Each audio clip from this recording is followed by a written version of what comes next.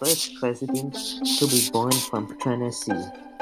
He represented in the militia and Congress, as well as being the first president to experience an assassination attempt. While the two pistols wielded by the would-be assassin misfired and Jackson was not hit, he carried 2 bullets within his body from previous incidents, one in his chest from a duel in 1806, and a second in the arm from an 1813 barn brawl with Senator Thomas Hart Benton. He was born on March 15, 1767, between the location in Carolinas. At this time, his mother was an inroad from bringing her recent husband. His parents, Andrew Jackson and Eliza Hutchins Jackson, had immigrated from Ireland 2 years earlier, with 2 older sons, Hugh and Robert.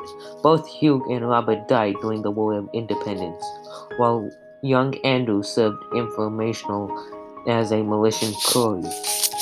Though Jackson was the first president since George Washington not to attend college, he was admitted to the North Carolina bar in 1787, and he did not practice law in part of North Carolina that later became Tennessee. So basically, he didn't study. He had 2 brawls and plus almost an assassination, which his life practically sucked a little. And then in 1796, after statehood, he was elected to represent the new state in Congress, Tennessee. After serving briefly in the House of Representatives, he was elected to the U.S. Senate. However, he resigned in 1798 to take a post on the Tennessee Supreme Court. He did not return to the U.S. Senate a few days short of 25 years later. On the personal side, Jackson married Rachel Donaldson Roberts in 1791 and again in 1794. The reason for her second marriage was that she was still married to Louis Robards in 1790. The confused legal status of the situation led to an impertinent gossip about Rachel, to which Jackson took exception.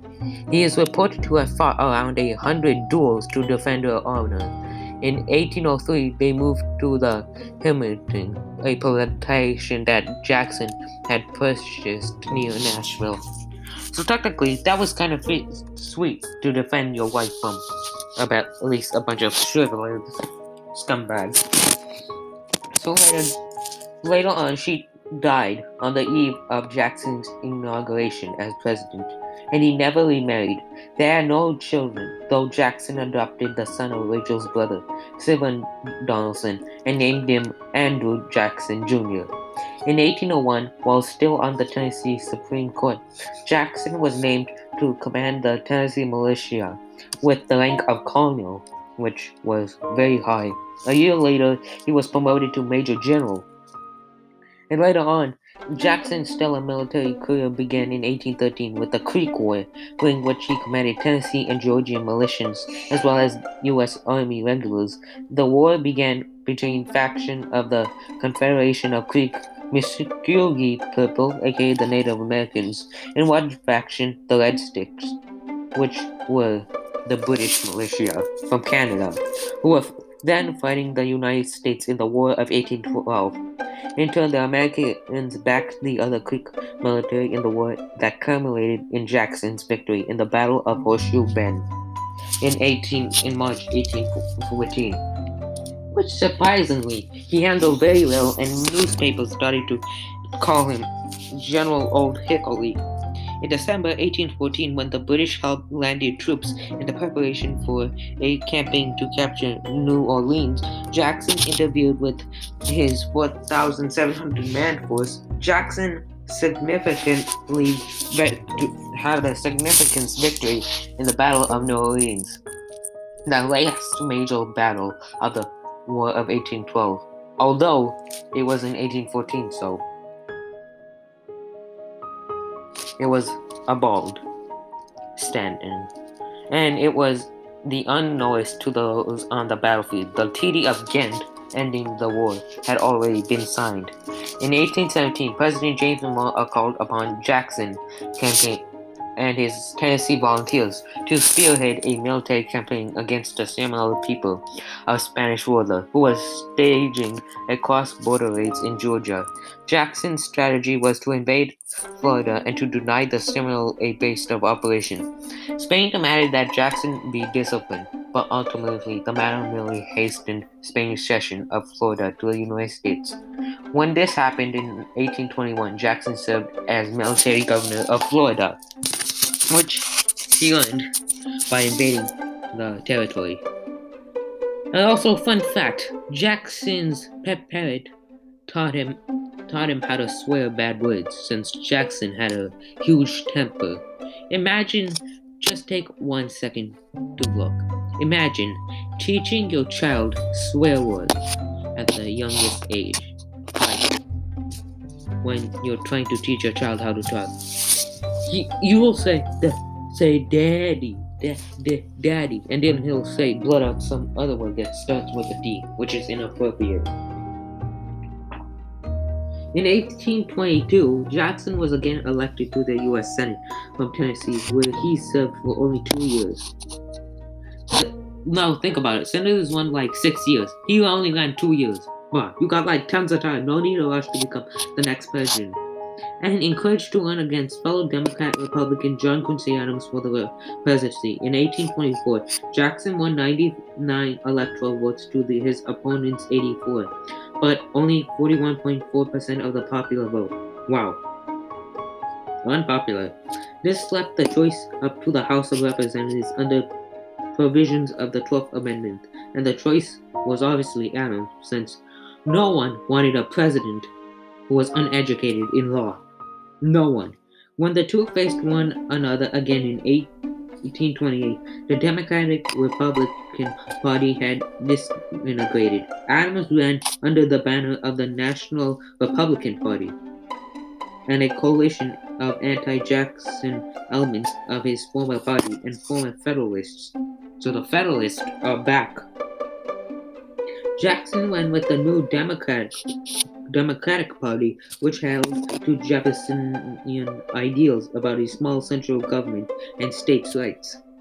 This time, Jackson won 178 to 83 in the Electoral College and took 56% of the popular vote.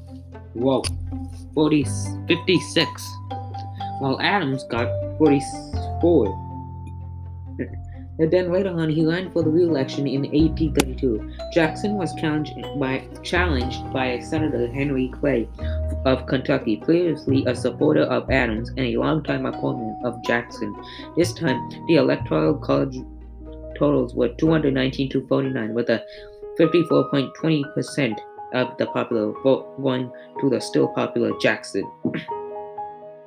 Although he did do some bad things, such as one, going war against the National Bank of America. And also, he immediately invented the spoil system to replace hardworking U.S. government officials with his own supporters and party doers, as well as bribing one another. Jackson also as his vice president, John C. Cronin, came to differ with Jackson over the issues of tariffs that helped many industrials in the North in the determining of agricultural South, which has been a long time. And also, Jackson owned slaves. Until he died, he had only approximately at least 180 slaves. Not only that, but he broke the National Bank. Who breaks the National Bank? America, tell me. It's like robbing your own grandmother's jewelry and asking her, "Can I have this?" And she'll say yes. That's what he did. Literally, people. It's like taking up candy to a baby. Then he started fighting with the Indian people. The Cherokee, the Chickasaws, the Chicole, Creek, Munguski, and the Samoan people from the West. He also wanted to negotiate pro-slavery Republic of Texas until after the 1836 election as president. Jackson oversaw the admission of Arkansas as a slave state in 1836 and Michigan as a non-slave state in 1837. So wow, just wow. He also opposed the abolitionist movement, anti-slave, slaveness. And in southern eastern United States, to attract a land west of the Mississippi that is now eastern Oklahoma, ironically, the five civilized tribes, because they adopted Anglo-American customs, language, farming practices, housing styles, and religion, their removal ongoing throughout the Jackson administration was described one Trevor committee as the Trail of Tears, which was Jackson's most disgusting mark as presidency. And though he immediately got rid of his first vice president, John C. Cornyn, and replaced him with Martin Van Buren, a future president. After leaving office, Jackson returned to Herndon, Tennessee, where he died of various national causes, including probably a heart failure, on June 8, 1845, buried in Rachel, Remington. So therefore, Jackson was practically a good and a bad and the ugly at the same time, which is horrible.